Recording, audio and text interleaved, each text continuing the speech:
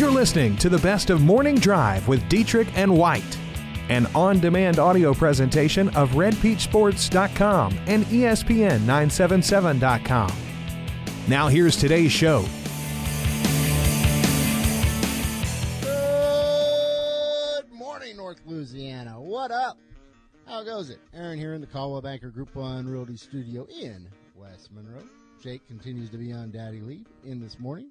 Mark Kramer, what up, Coach? How are you, sir? I'm doing well. Great to be here. Thank you very much for the invite. Plenty to discuss today. Of course, we want your insight, your conversations on the Stuart Shelby Goosehead Insurance hotline / text line, 888-993-7762. Call Stuart to save money on home and auto insurance, 588-7474. Plenty to discuss for a series and perhaps a first game that we thought there would be no drama, no suspense. Well, the Warriors-Cavs certainly delivered some of that last night. Yeah, everybody's kind of testy after that one, especially on the Cavaliers side. What was a I'll say exciting game to watch. Yeah, the basketball wasn't that great, but the game was close and going into overtime and exciting. But the last 2.4 seconds was a little more exciting than some of the basketball. Yes, there are so many different angles of this to break down, and, of course, we'll dive into it over the next 2 hours. If you just are waking up or maybe you didn't see the game last night, the Warriors do take care of business in overtime. They win by 10, 124-114, but quite frankly, that doesn't even tell the story of what took place in this game. No. Where would you like to start, Kramer, in terms of what took place in this ballgame? Let's go all the way back to the actual regulation part of the game. All right. Then this is just me, and I have my own opinions, especially about basketball. But I'm really already tired of LeBron's complaining about the officiating. All right. He fouls. If you look at the film, as Jaworski says, let's go to the tape. If you watch every replay, every single time he drives to the basket, every single time he fouls. Yeah. He either pushes off with his arm, he literally puts his shoulder down and into somebody, or pushes people out of the way when he drives. Every single time he drives to the basket. When he make the argument that he is literally fouled on every single play, too. Yeah, but he's not. But he's not. That's what I'm saying. If he complains on every single shot, and if people say that the officials are not protecting him, they're lying. They're just flat out lying. For every time that he drove to the basket last night, plus on defense, for every time he fouled last night, for him to go into the fourth quarter with no fouls is an absolute joke because the officials are protecting him, and it's so obvious that they are. So I just get tired of his whining in the fourth quarter about, I'm getting fouled. Well, he did have a big foul called against him, of course, a huge point in the game, a judgment call. Of course, a judgment call then that they review, and then they originally called a charge on Durant. They overturn it, called a block on LeBron James, a huge, huge call in that ballgame. And I felt like the reversal was correct. If you look at it, I was very surprised that Van Gundy and Mark Jackson both were saying that it was a good call because they were talking about, and I know this is a little technical, but they were talking about, was he in defensive position or guarding what you would call legitimate guarding position.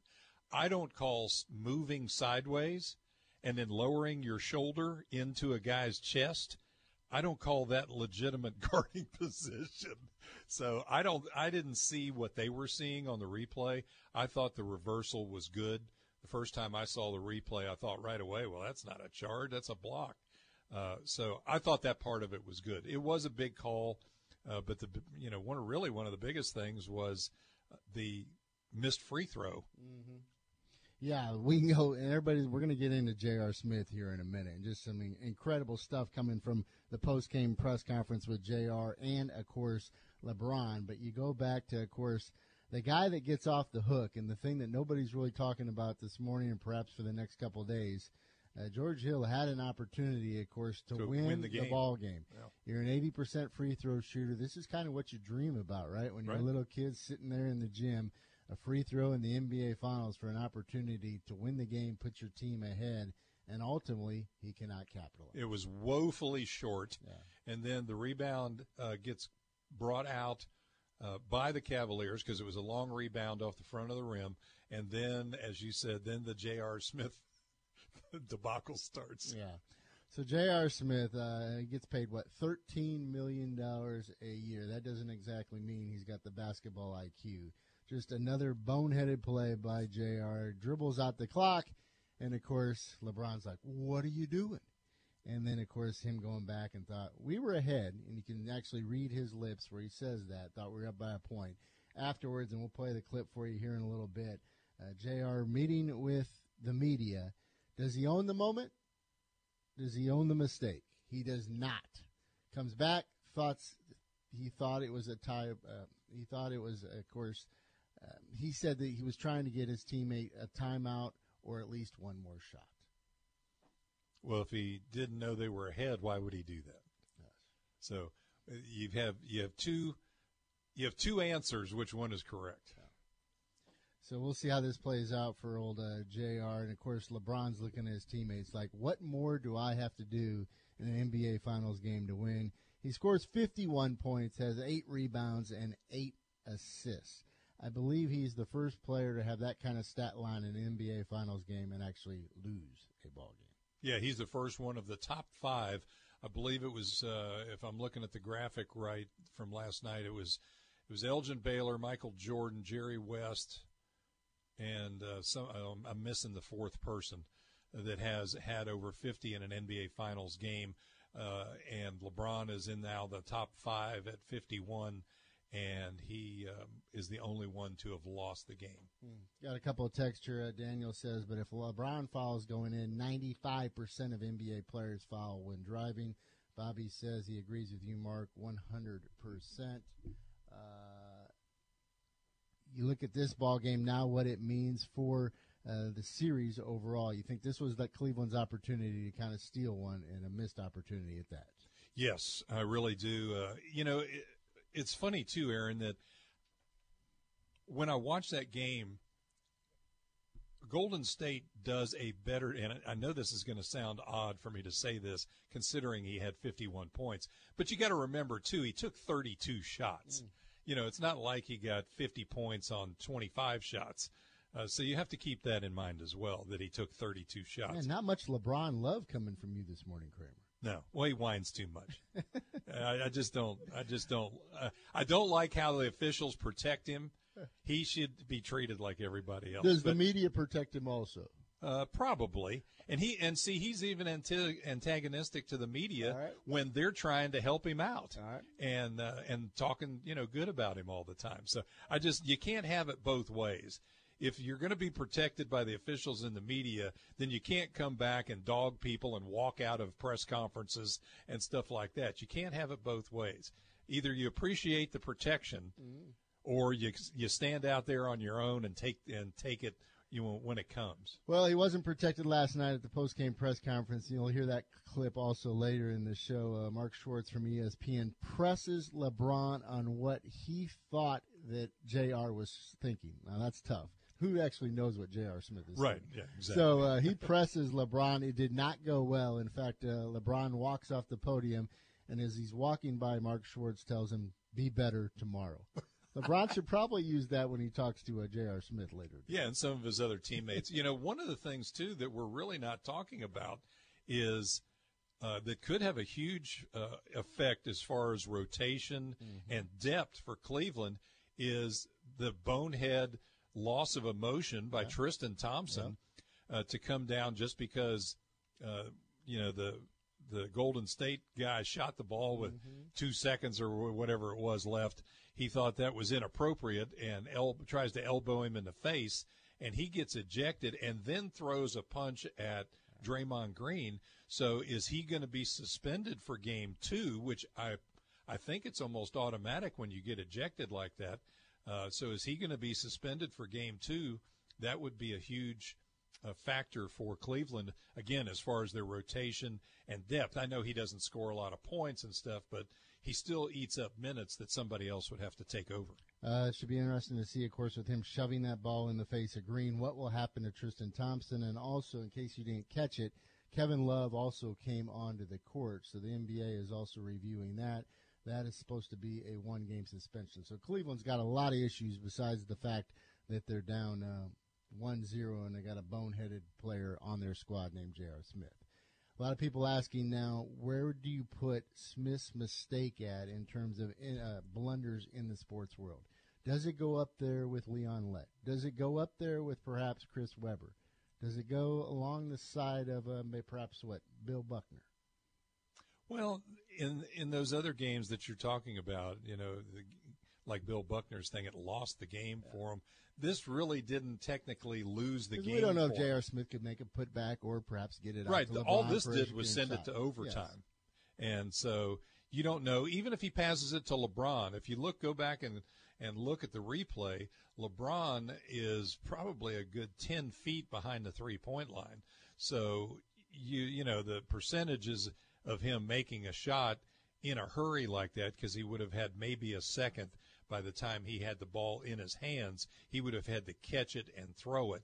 I mean, people have made shots like that, obviously, before, but his percentage would probably be around 15-20% that you could make that shot. So it's not a for sure thing or anything like that. And I think, Aaron, you made the best point, and that is that George Hill's the one getting off scot-free here. He's the one that missed the free throw that caused all this to happen. So that's a great question. Who's the least valuable player that LeBron James has on his squad? Is it Tristan Thompson? Right, I don't know why. Is it George Hill, or is it J.R. Smith? Yeah, I don't know why everybody's dogging J.R. Smith. He did get the rebound and everything and got it out there, but George Hill's the one that missed the free throw that started the whole thing rolling. Russell says 51 is 51, of course, in reference to LeBron's 51 points. He doesn't need protection. He needs help. And how frustrating this must be for LeBron James. Quite a stat here in NBA Finals Game 1 now. He is 1-8 all time. His one win in a Game 1 in the NBA Finals coming back in 2011 versus the Mavericks. That was with the Heat, correct? Yes. Gary says J.R. Smith joins Chris Webber, an elite club of boneheads on the court. Now, see, Chris Webber called a timeout. And J.R. Smith did not call a timeout. Yes. So, on both ends of the sword. Let's just final up that point. Of those four, I think you would still have to put Bill Buckner number one. And Leon Lett, his blunders, of course. The Super Bowl and then the Thanksgiving Day mishap. Yeah, Bill Buckner's ground ball going through his legs was probably the best. As you can imagine, there was some pure gold on Twitter last night. Some reporters were waiting to get into the Cavaliers' locker room. And somebody put out there that the Cavs locker room's still not open. Somebody then responded by, they're trying to figure out how to hide a body. Probably a lot of bodies. Pure gold. There's a lot of other references. The picture that you're going to continue to see, of course, LeBron yelling at J.R. Smith, and then the caption, all you had to do was hand the ball off to Marshawn Lynch. Yeah. There's going to be some pure gold. You can continue to hit us up at 888-993-7762. We got a lot of fallout from this, a lot of sound coming up. Game 1 is now in the books and plenty to discuss after Game 1 of the NBA Finals. Other news and notes, we certainly look forward to NCAA regional play today. Got LSU squaring off against San Diego State at 3 o'clock, I believe. And then, of course, Northwestern State versus Oregon State. About former Mangum stand-up Rich Heisler will get the start for the Demons. He's having a pretty good year. The junior 7-2 on the year. Yeah, going up against the number one overall seed. They've been number one. Them and Stanford have flip-flopped almost all year in the 1 and 2 spots in the polls. So, thing is, that's the deal. You find this out too, Aaron. You've seen a lot of college baseball, and having been affiliated with Tech Radio early in the season when I'm subbing for Dave Nitz when basketball's still going on, I've seen a lot of different teams, whether small school, big school. Just about every Division I team has a legitimate number one pitcher. I mean, a guy that you can say, hey, this guy's a legit Division I college pitcher. Now, the depth may not be there for some of the smaller schools as you get past that one guy, but that's why this is so intriguing in the regional round, because a team like Northwestern State, if they've got one really stud kind of pitcher, which, again, most teams do, they can go out and beat – that pitcher can go out and beat a really top-flight national seed type team on that first day. And so anything can happen in college baseball because of the fact that good pitching can shut down good hitting. Well, you go there, Kramer, and LSU's got some major issues. They're going to go with Nick Bush today against San Diego State, the 10th leading hitting team in the country. That's fine and dandy. Then they'll follow up with Zach Hess, but after that, Maneri announced yesterday that Hilliard and Labus are expected to be out for the weekend as they continue to have shoulder soreness. So basically, you're talking 2 of their 4 starting pitchers will not be available for this NCAA regional. Yeah, somebody else is gonna have to step up like Hess did last year. Yeah. They had kind of some of the same issues last year, but more with their relief pitchers last year. So this is something that LSU is going to have to overcome. If they get beyond where those 2 pitchers, their 2 regular starters pitch, then they're going to have to either piece it together and then out-hit their pitching is what I always call it. Matthew Beck, of course, one of the options. Caleb Gilbert. Cam Sanders was outstanding in the SEC tournament, but he's been shaky as a starter. So the thing for LSU, and Maneri talked about it yesterday, and you'll hear from him later in the show, it's all about them winning game 1. They got to figure out a way to get through the first one. And then, of course, everybody looks on the horizon and sees a showdown with Oregon State. First things first, they got to take care of the Aztecs. Got to beat the Aztecs first. Good program down there in Southern California. So, they're going to be California teams are very fundamental and usually have good arms on the mound. Also some headlines, ULM's home opener versus Southeastern. They have decided to move it up. It'll now be played on Thursday, August 30th instead of that Saturday. Kind of moving. You guys talked about that a couple of weeks ago. Move it up. Did they listen to you and highly Jake? Unlikely. Highly unlikely. Oh, okay. But an opportunity, of course, with it being Labor Day weekend, move it up a little bit, and they also think maybe an opportunity to get a little bit more national attention. Also, it was announced yesterday that their game at Texas A&M will be broadcast on the SEC network. Ah. There are the few of the headlines on this Friday morning. You can hit us up at 888-993-7762. It's all part of the starting lineup, brought to you by Louisiana Pain Care. The starting lineup. Are you crying? The starting lineup. Are you crying? Starting lineup. Are you crying? The starting lineup. There's no crying. Let's get to the starting lineup. All right, you're going to want to hear J.R. Smith's explanation on what he was thinking in the closing seconds of that ball game. Also, LeBron goes storming out of his post-game press conference. You'll hear that clip coming up. Plenty of sound, of course, from the NCAA regionals. Also hear from Lane Burroughs on perhaps the format of baseball should be changed, Kramer. Expand it a little bit. Yeah, I'll be interested to hear that. Of course, because the Diamond Dogs left out this season for the second year in a row. We always look forward to catching up with Louisiana Tech Athletic Director Tommy McClellan. He will join us at 8 o'clock. We'll talk about the year that the Bulldogs and Lady Texters had this year, also at 8:30. How about this? Former Saint, recently retired Luke McCown will join us at 8:30. He's got some big news to announce on the morning drive. Sounds good. Joey Trappe will join us at 8:45 for his weekly visit. Hit us up on the Stuart Shelby Goosehead Insurance hotline/text line 888-993-7762. We're off and running on this Friday morning. If you're out on a limb and you wanna come in and line up. The way you purchased a car in the past is changing with Ronnie Ward Toyota of Ruston.com. Shop our inventory new and used, value your trade, and apply for financing from home on your couch in the comfort of your bed. Wherever you choose, whenever you want. At Ronnie Ward Toyota of Ruston.com. We'll hand you your keys so you can get to the important things in life. Visit Ronnie Ward Toyota of Ruston.com. Drive your dream, live to drive. The North Louisiana Orthopedic and Sports Medicine Clinic is dedicated to helping you get back to your old self, maybe even better. Whether a sports-related injury or an accident in daily life has you sidelined, let the Progressive All-Star team of physicians, therapists, and professional staff at North Louisiana Orthopedic and Sports Medicine Clinic provide superior service and results. Visit us at MonroeOrtho.com to schedule your appointment at one of our 3 locations in Ruston, West Monroe, or 1501 Louisville Avenue in Monroe. If your business depends on technology, then you can depend on NetTech. We offer remote desktop and service management, cloud-based document access, email services, IP phone services, fiber internet, and data security products. With locations in Monroe and in Ruston, our friendly technicians and help desk staff are ready to solve all your IT problems. Let NetTech be your IT department. Visit nettech.net or call 866-668-0001 today.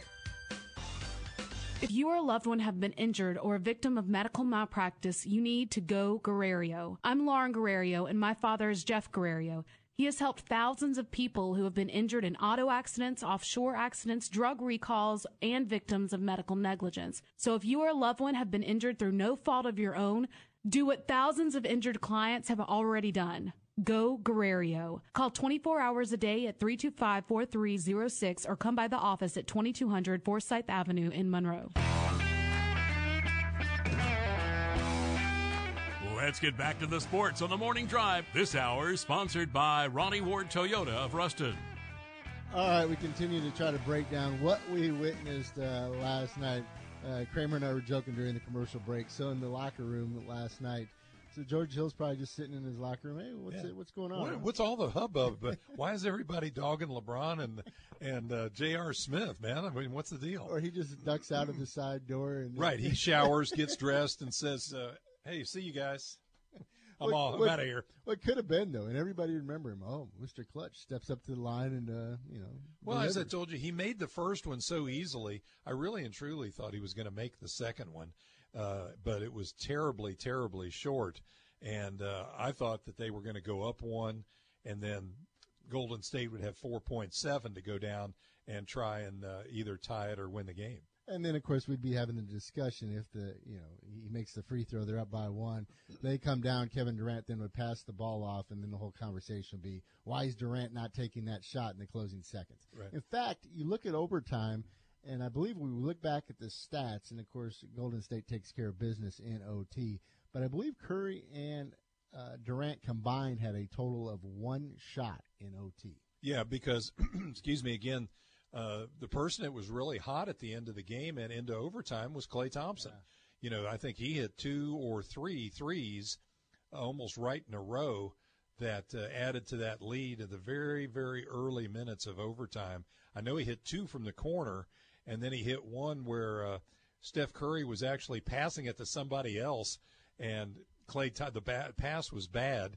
Klay Thompson broke behind whoever the pass was going to, caught the ball at the three-point line in front of the Cavs bench, and then just buried it. All right, this is going to be a tricky situation we're getting into. Let's go inside the mind of J.R. Smith. Oh, no. So it's like a maze in there. You really think, after everything that takes place, and, of course, you read his lips on the court, you're thinking afterwards he just faces the microphones, faces the cameras, and just owns the moment, owns the mistake, right? Just says, well, I didn't exactly know the score at the time, and just let it be, right? Right. That is not what happened. Here is J.R. Smith meeting with the media following the game. Let's break down his comments and what he was thinking in those closings. George shot a free throw. I got the rebound.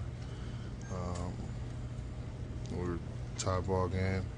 We had a timeout, and I was trying to get enough space because obviously KD is standing right there.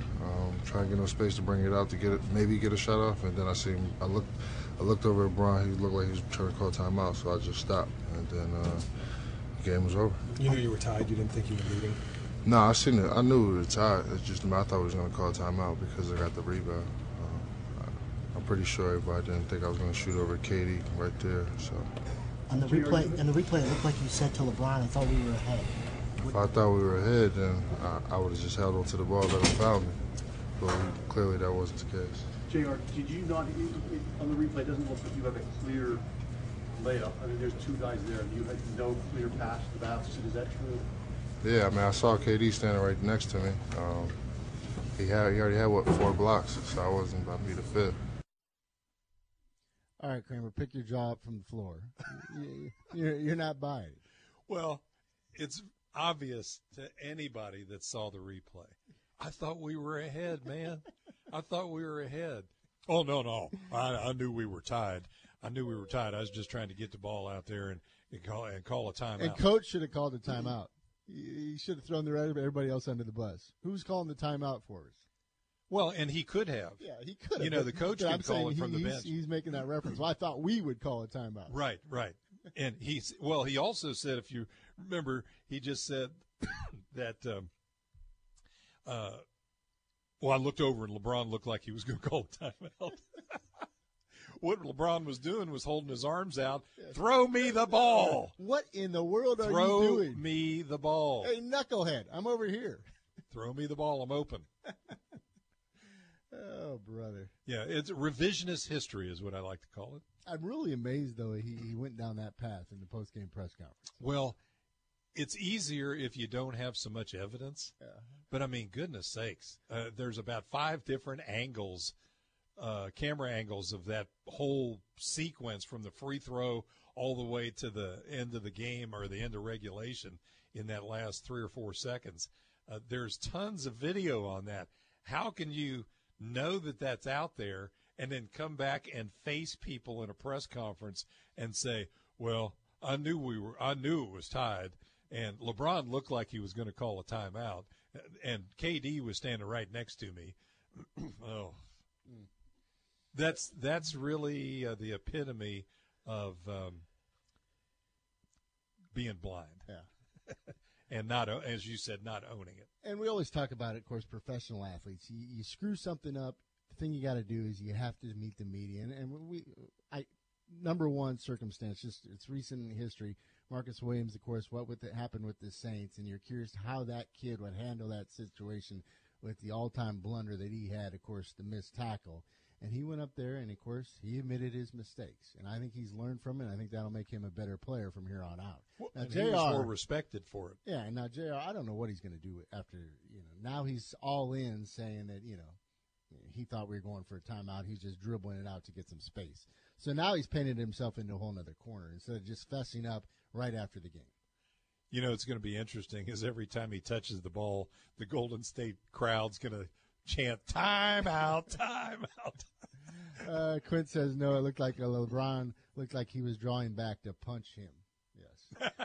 Yeah, maybe so, all the way from half court. The shots in the huddle were pretty priceless. Just LeBron there, and you can see his mind racing and just how frustrated he must be at this point. What more does one guy have to do to try to win a world championship? But, Aaron, he paints himself, and I'm trying to be objective here, and thinking for the future as well. We can tell you're not a LeBron fan. Well, but he paints himself into a corner with this. He wants to be the man, which he is, and he wants to be the best player there is right now, and he is.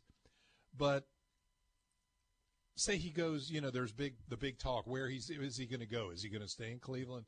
Is he going to go to the 76ers or wherever? Well, what if he does go play with 2 or 3 really good players like Ben Simmons and Embiid? Say he does do that. Well, then his role is diminished. These other 2 superstars in the making, in Embiid and Simmons, they're not going to just sit there and take 5 shots a game just because LeBron James is on their team. So, how do you want it? Do you want to be the guy all the time and score 40 or 50 points, taking 30 or 40 shots a game? Or do you want to be on a team where you have some help and play a little bit of a diminished role? Again, as I said about another subject earlier, you can't have it both ways. And I understand it's probably frustrating for him being as good as he is and not having a whole lot of help on the team. But there also is a salary cap involved in this as well that you have to deal with. So, we would love for all of the best receivers in the NFL to be catching passes from Drew Brees, too. But it's just not possible. Ben says LeBron was the guy in Miami with Dwayne Wade in his prime. He'll be the guy wherever he goes. That's right. He will be the guy. But that's what I'm saying. Will it work? Dwayne Wade and Chris Bosh were already veteran players. So you had 3 veteran superstars on that Miami Heat team at the time that all understood, and I hate this phrase, but I'll have to use it, the process. They all understood what the process was, and they were willing to share time and the ball to be able to get to where the Heat wanted to go. I don't think that you're going to get as much of that from young, budding superstars that are only 20, 21, 22 years old, like the guys, for example, from the 76ers. Because anywhere else he goes, he's not going to have – say he went to the Lakers. Well, they're terrible. He's not going to have any – unless they brought in Paul George or somebody, he's not going to have any help with the Lakers either. There's very few teams that can afford him and a couple other guys to surround him with that are really, really good. LeBron doesn't like to be challenged by the media. He was certainly challenged by Mark Schwartz from ESPN. Coming up after the break, you'll hear the big confrontation between those two, and then his parting shot that he had towards Schwartz at the end of the presser. That's coming up next on the Morning Drive.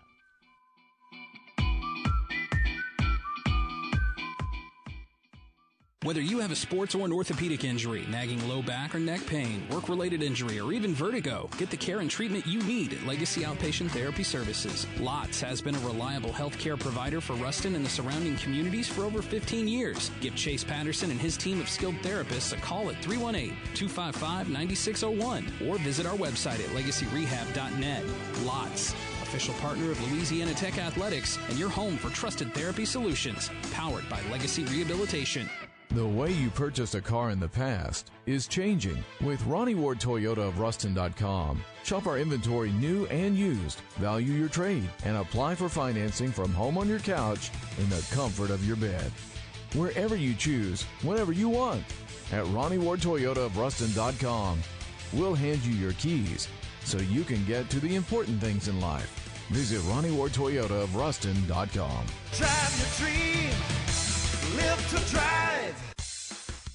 Chili's Heating and Cooling, we heat you up, we cool you down. When things heat up and you need to cool down, call the experts at Chili's Heating and Cooling. Take advantage of our current offers on all our qualifying Lennox air conditioning systems. Visit us online at chilisac.com and like us on Facebook. Chili's Heating and Cooling, your independent premier Lennox dealer. Chili's Heating and Cooling, we heat you up, we cool you down. Local Sports Talk is on the air on the Morning Drive. This hour is sponsored by Ronnie Ward, Toyota of Ruston.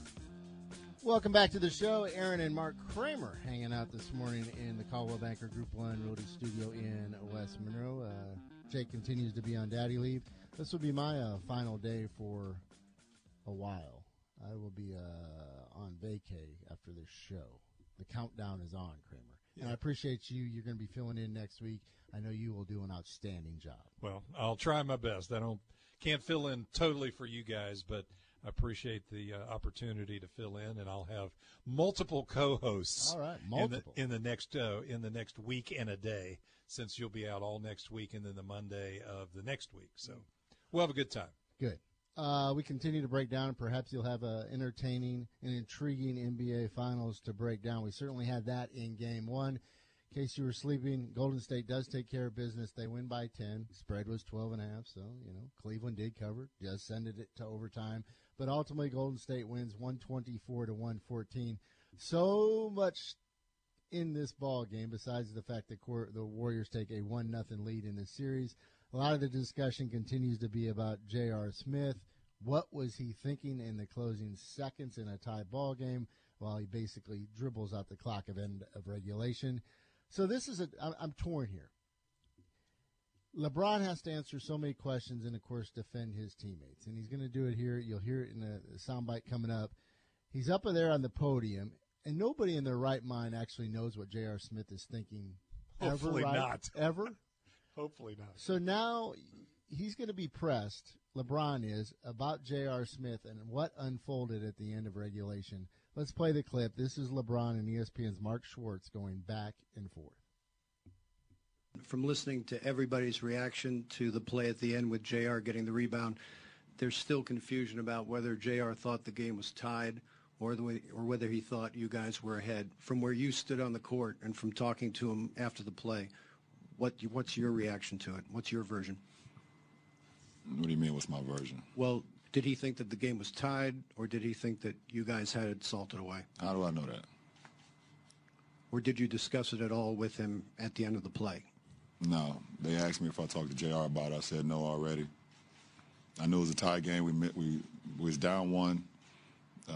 George Hill went up. He made the first one. We got the offensive rebound. You know, I thought we were all aware of what was going on. That's my view. So I don't know what JR was thinking. I don't know the question you're trying to ask.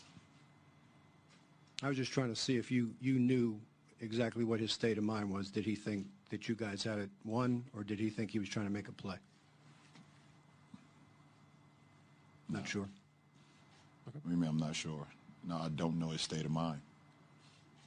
Did you know if he knew the score? Thank you.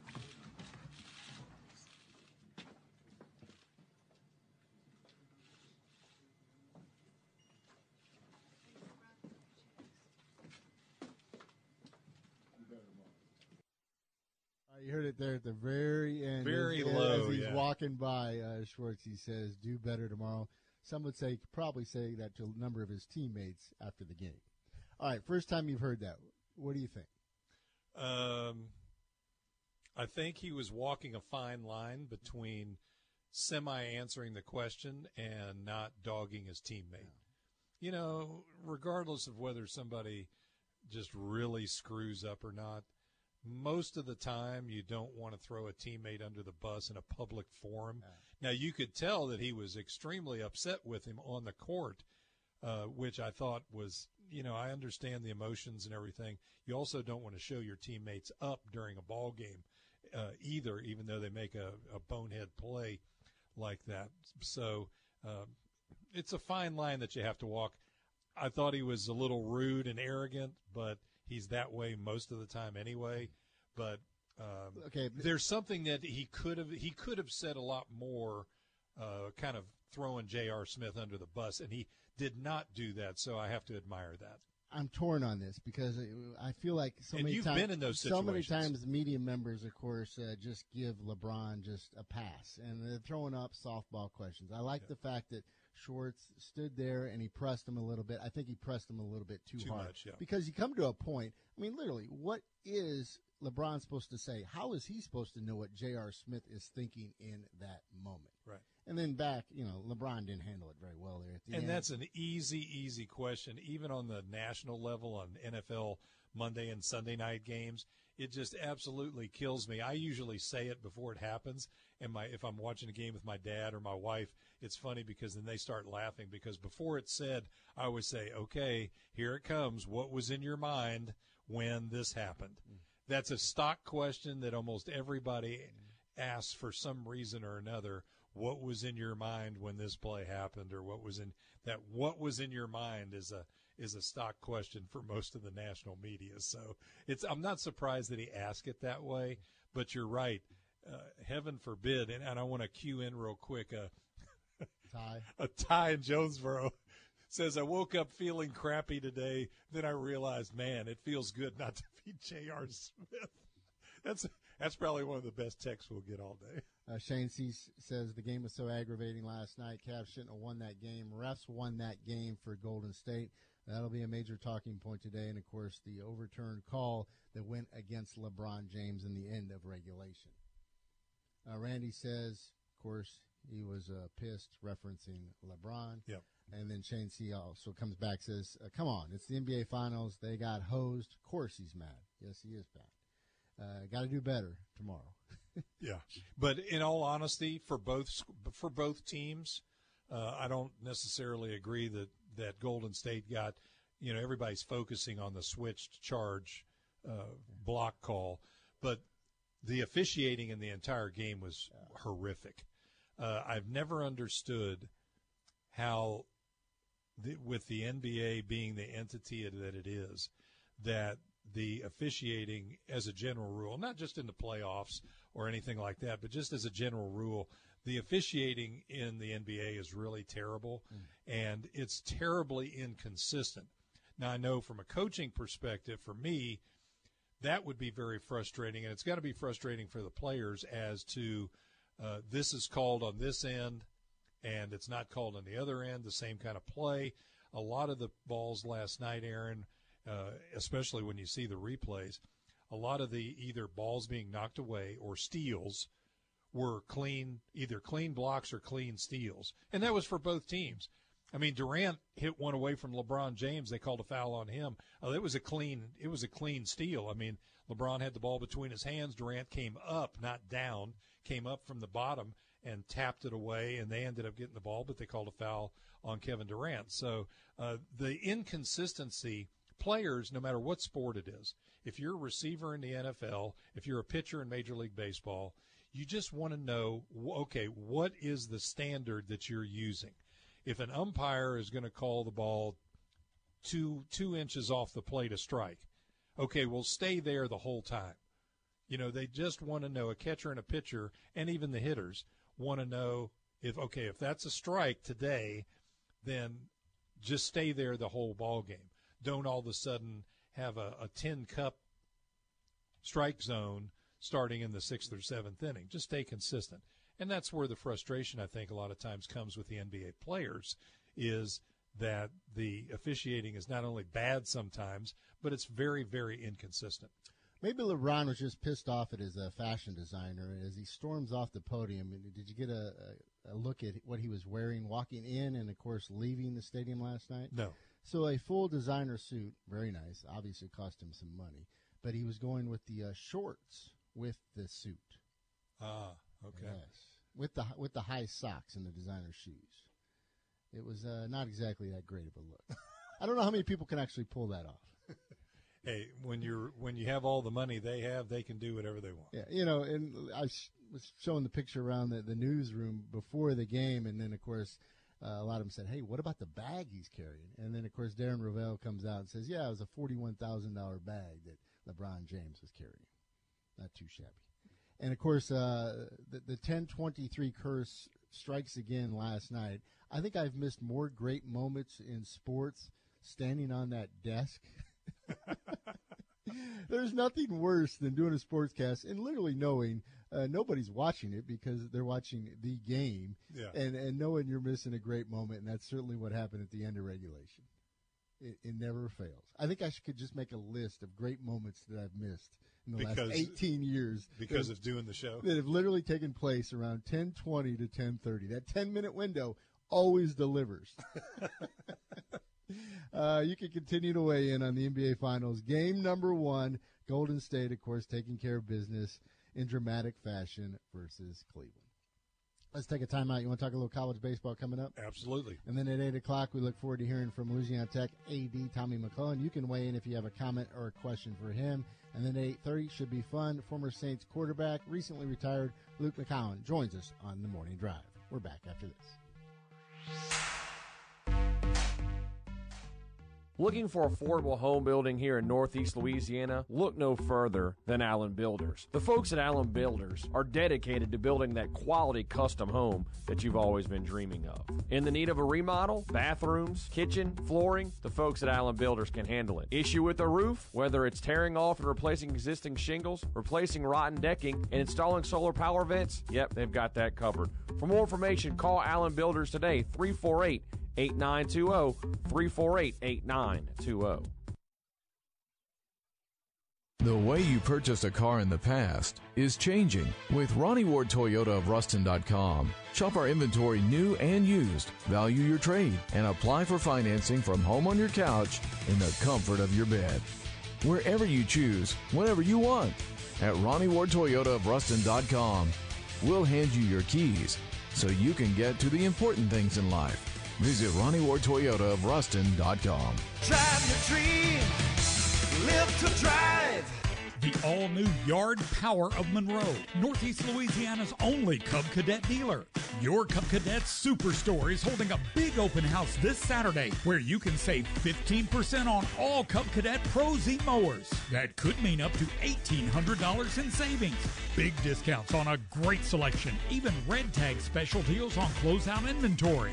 So remember YP, Yard Power, on Highway 165 in Monroe, just 1 mile north of Century Lane. If you or a loved one have been injured or a victim of medical malpractice, you need to go Guerrero. I'm Lauren Guerrero, and my father is Jeff Guerrero.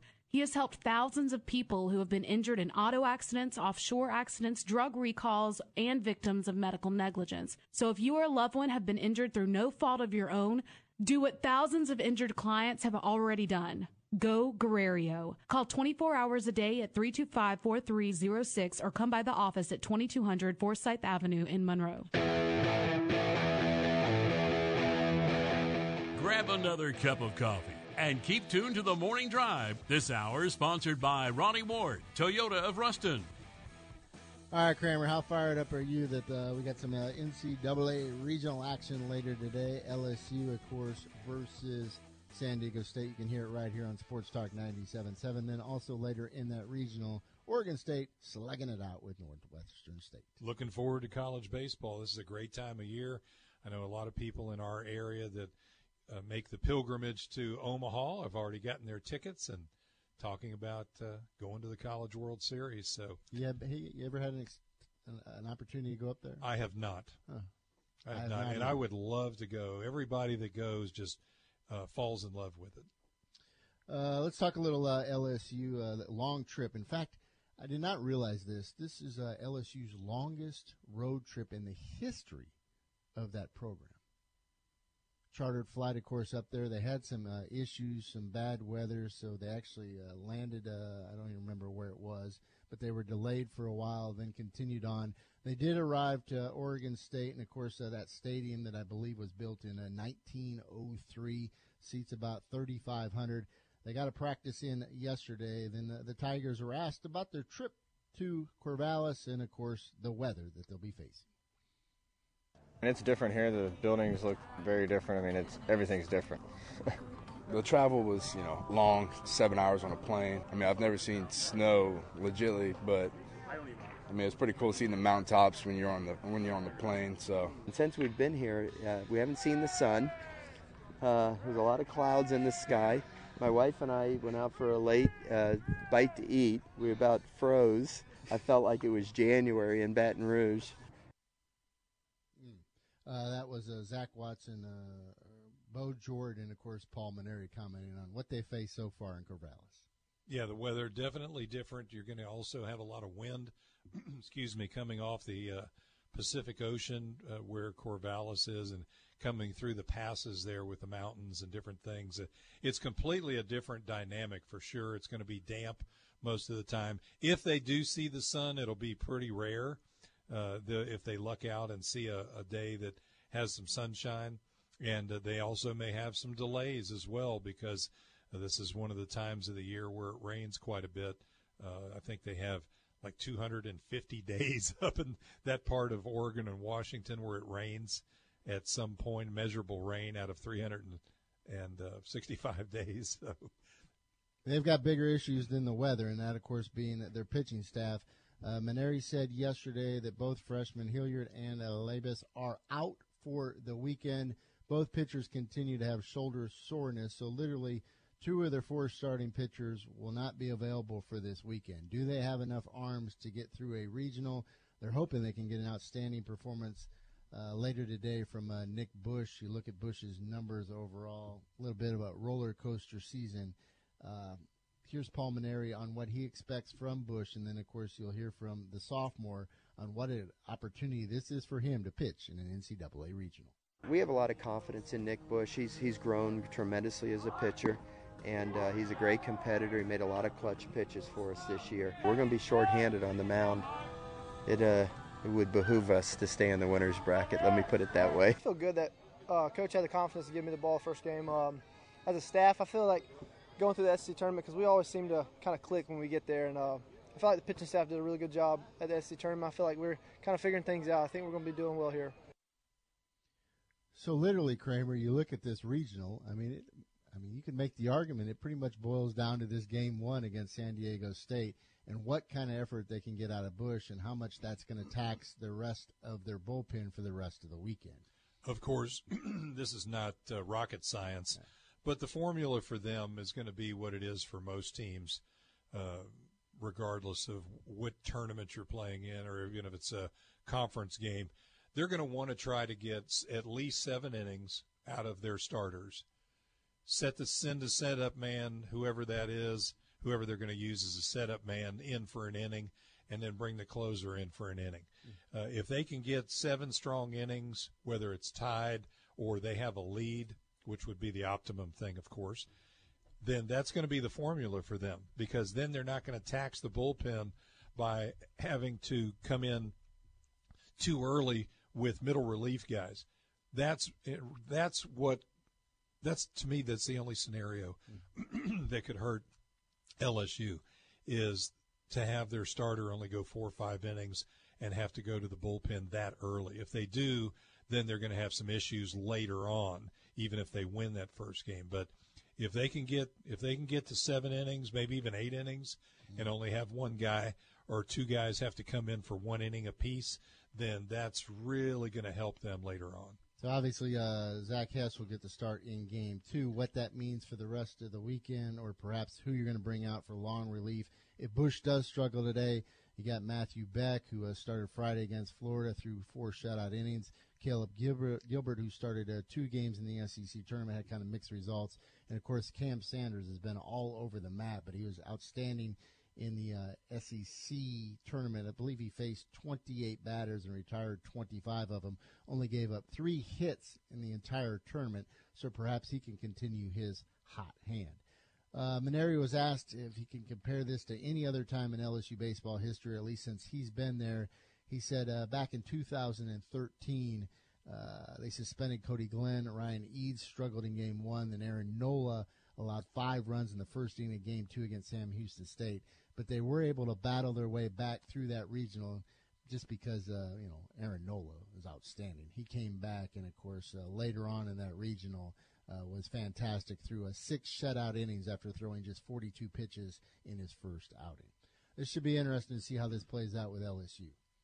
Yeah, again, it all depends on the starter in Game 1 and how long he can go and how effective he is. Because Hess, Hess is somebody that could pitch a complete game. He's a big horse that can go in there and throw a low pitch 9-inning game. Now, the reverse of that, Aaron, because of the depth problem that they have, is if those guys go that long, they're probably going to be fairly burned for, say, a game on Sunday, for example. If they had to come back, if they did maybe lose the second, say they won the first one, lost the second one, and did have to beat somebody twice, where maybe some of these guys would have to come back. The longer they go in their original start, it's going to be tougher for them to come back on short rest and be effective. LSU versus San Diego State, 3 o'clock our time today. You can hear it on Sports Talk 97.7. Ultimately, everybody looks at this regional and thinks it's LSU versus Oregon State. Everybody wants to see this rematch between the Tigers and the Beavers. Of course, they squared off 3 times last year in the College World Series. In fact, LSU ended Oregon State's season. So a tough draw when you consider the Beavers will certainly be holding a grudge and are looking forward to getting the Tigers into their place. And you look at this makeup of Oregon State, they are literally loaded. Number 1, number 2, number 3 overall seed for a majority of the year. Here's Paul Maneri joking around about this Oregon State squad and kind of give us a scouting report if LSU is fortunate enough to square off against the Beavers. I think there's about 5 or 6 guys in their everyday lineup that were in their lineup last year. Huh? 8? Oh, jeez, no, I'm not going to sleep. Was there 8? Every one of them but the first day. Oh, Lord. Can we change where we're going? Huh? I guess it wouldn't help if I told you a couple of them are hitting 395. Oh, that would be wonderful to know. Thank you. And they also got that pitcher back. Yep. And you got the pitcher that beat us back as well. I think their closer's got 14 saves. Can you guys actually find some weaknesses for me on this team? Would you do that for me? Hey. They lost 10 games. That's why so you say there's a chance, right? So you say there's a chance. And they are playing at home, and I understand it's a very hostile environment on turf where it rains and it's cold. Outside of that, I think we got everything in place exactly the way we want it. That's why I'm not thinking about Oregon State right now. Let's get through San Diego State. Hey, we just skunked the number one team in the country 11-0. Anything is possible, right? That is true. Good point. Sounded a little like Don Showes there for a minute. Yeah, he was poor mouthing pretty bad. Yes. Yeah, that's one of the classic poor mouths right there. Why did I just hear it? Why should we even get on the plane? Yes. I mean, I don't even see why we would have to travel up there and play. Let's just mail the score in. Yes. They've got better athletes than us. It's going to take everything we got to hang in there with them. You know, it's always interesting to me when we get to this point in the year because Oregon and Washington both are just not what us here in the southern part of the country think of as a hotbed for baseball. You know, you really don't. You know, you'd think more of maybe some of the major league Midwestern towns, the Chicagos, the Cincinnatis, the St. Louises, even New York, Boston, those areas. And I know the weather's bad out in Oregon too, but you don't see the type of competitiveness on the college level from those kinds of Midwestern and Eastern cities. And so same thing is true. I saw that Washington is in one of the regionals also. But Oregon State or Oregon, I've never just thought of that as a hotbed of baseball. Maybe LSU will catch a break. Maybe Northwestern State will put up a huge fight against the Beavers and, of course, pull the upset. That one, of course, coming up after LSU San Diego State. We had Bobby Barberet, Northwestern State's coach, on the show earlier this week. We were talking to him about his starting pitcher. He's going to go with former Mangum standout and Aaron Zasa, Ridge Heisler, on the mound. He's had a great junior year. He's 7-2 on the year.